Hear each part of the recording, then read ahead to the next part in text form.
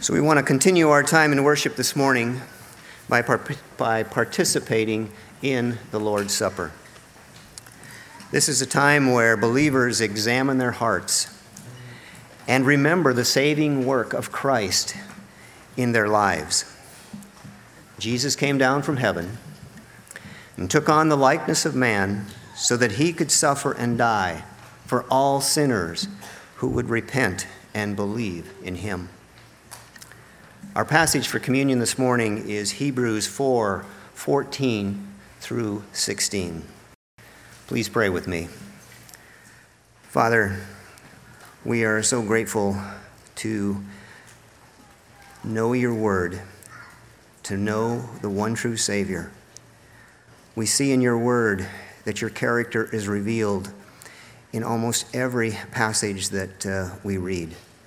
And so we are so thankful, Father, for how you have made yourself known to us and how you have restored us to you. We thank you, Father, in Jesus' name. Amen. So Hebrews 4:14 through 16. Let's read this together. Therefore, since we have a great high priest who has passed through the heavens, Jesus, the Son of God, let us hold fast our confession. For we do not have a high priest who cannot sympathize with our weaknesses, but one who has been tempted in all things as we are, yet without sin. Therefore, let us draw near with confidence to the throne of grace so that we may receive mercy and find grace to help in time of need. So, to help us understand or better understand this passage, we should know to whom the book of Hebrews is written and why. The book is written to both Jewish believers and unbelievers. To Jewish believers, it was meant to describe that in Christ they have a new and better covenant and a new and better high priest. It is also helpful to know the challenges that these new Jewish believers were facing each day. They were ostracized and shunned by their former Jewish community. They were banished from participating in any religious ceremonies or having access to priests and sacred places.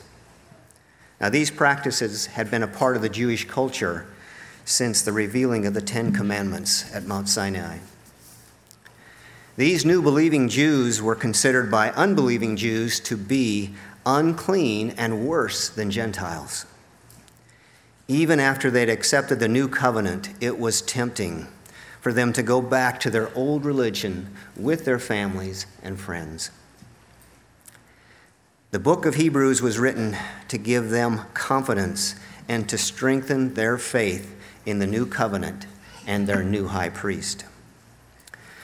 The passage that we're reading today describes Christ's intercession for us as our high priest and his ministry for us in heaven. We can't help but be comforted and encouraged by the words of truth that are in these verses. Let's look together at verse 14.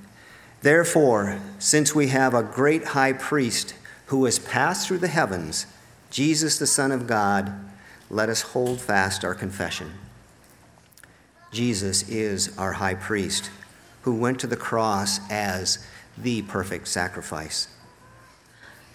Our perfect priest, our perfect high priest, then passed through the heavens and is now seated at the Father's right hand. Jesus is in heaven. And as our high priest, we have access to God through him. He is interceding for us daily to the Father.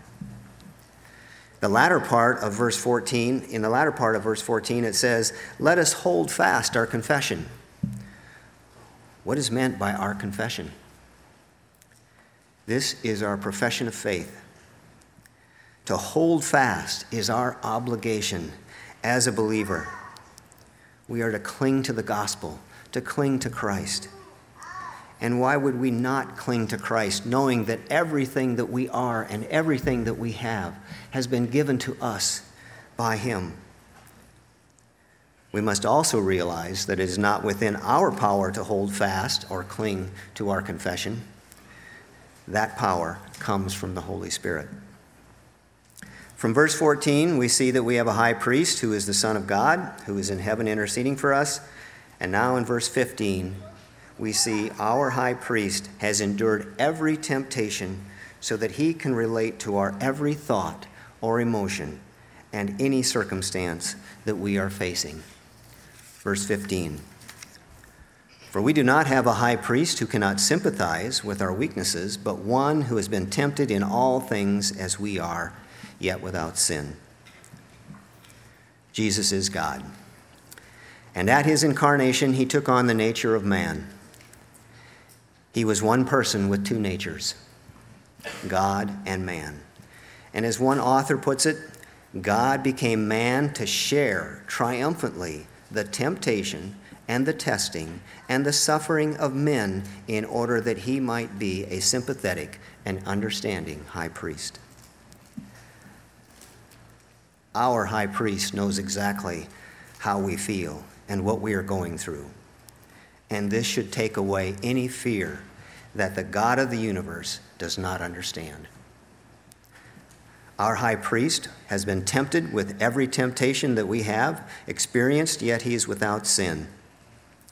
This tells us that with the power of the Holy Spirit, we can resist any temptation. 1 Corinthians 10:13 says, "No temptation has overtaken you, but such as is common to man.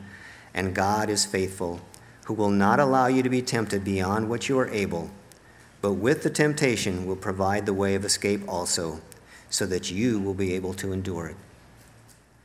Not only is Jesus in heaven interceding for us, but he knows our every situation. He knows that when we're troubled, when we're discouraged, when we're hurt, or even when we're tempted. And as we go on to verse 16, it continues on about our high priest.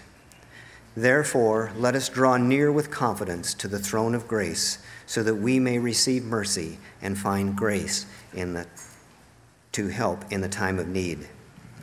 In verse 16, we learn that as a believer, we can approach God with confidence, knowing that we will receive mercy and grace all the days of our life.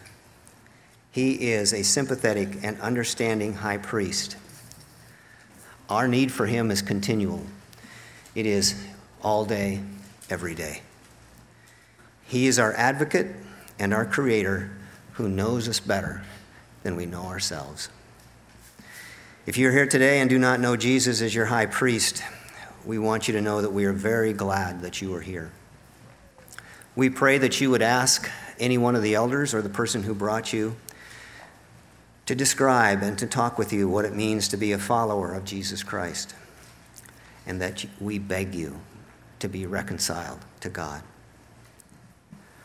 Romans 10:9 says that if you confess with your mouth Jesus is Lord and believe in your heart that God raised him from the dead, you will be saved. For with the heart a person believes, resulting in righteousness, and with the mouth he confesses, resulting in salvation. So we plead with you today, because you have no way of knowing when death will come to your door, and after death, it's too late. Hebrews 9 tells us that it is appointed for men to die once, and after this comes judgment. Please consider bowing your knee to Jesus today and join us in celebrating this time of communion. However, if you choose not to, please allow the bread and the juice to pass you by. Men, please come and serve us.